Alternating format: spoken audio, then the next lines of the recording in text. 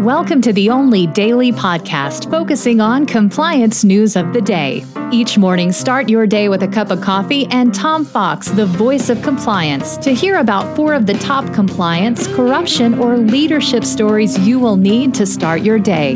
The Daily Compliance News is a production of the Compliance Podcast Network. First, a word from our sponsor.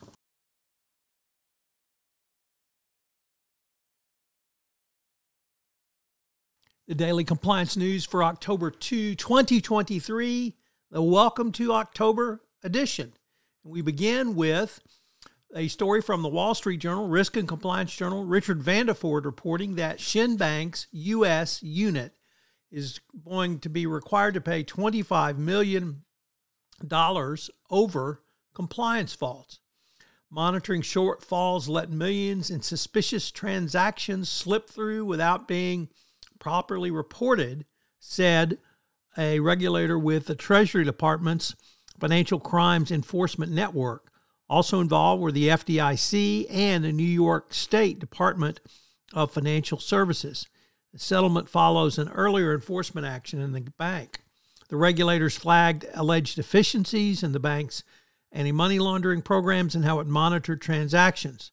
FinCEN said the problems meant tens of millions of dollars in transactions linked to corruption, money laundering, and tax evasion flowed through the bank and were not properly reported to U.S. authorities.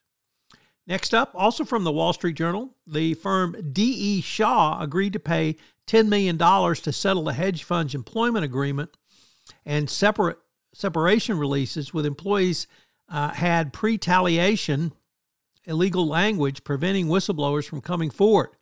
The settlement with the SEC is a part of a sweep by the regulator into various agreements companies are asking employees to sign.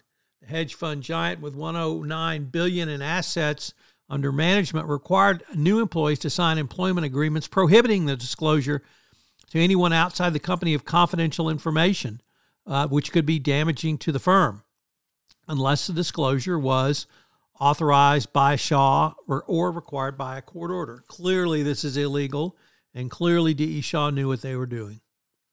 Next up, we have 2 FCPA enforcement actions. Given the dearth of FCPA enforcement actions in 2023, always news. The first one is Clear Channel Communication paid $26.1 million to settle China FCPA violations.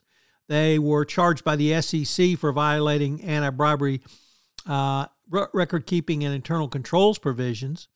And then we had a much larger one involving the pharma company or chemical company, Albemarle, who agreed to pay $218 million to settle widespread FCPA violations.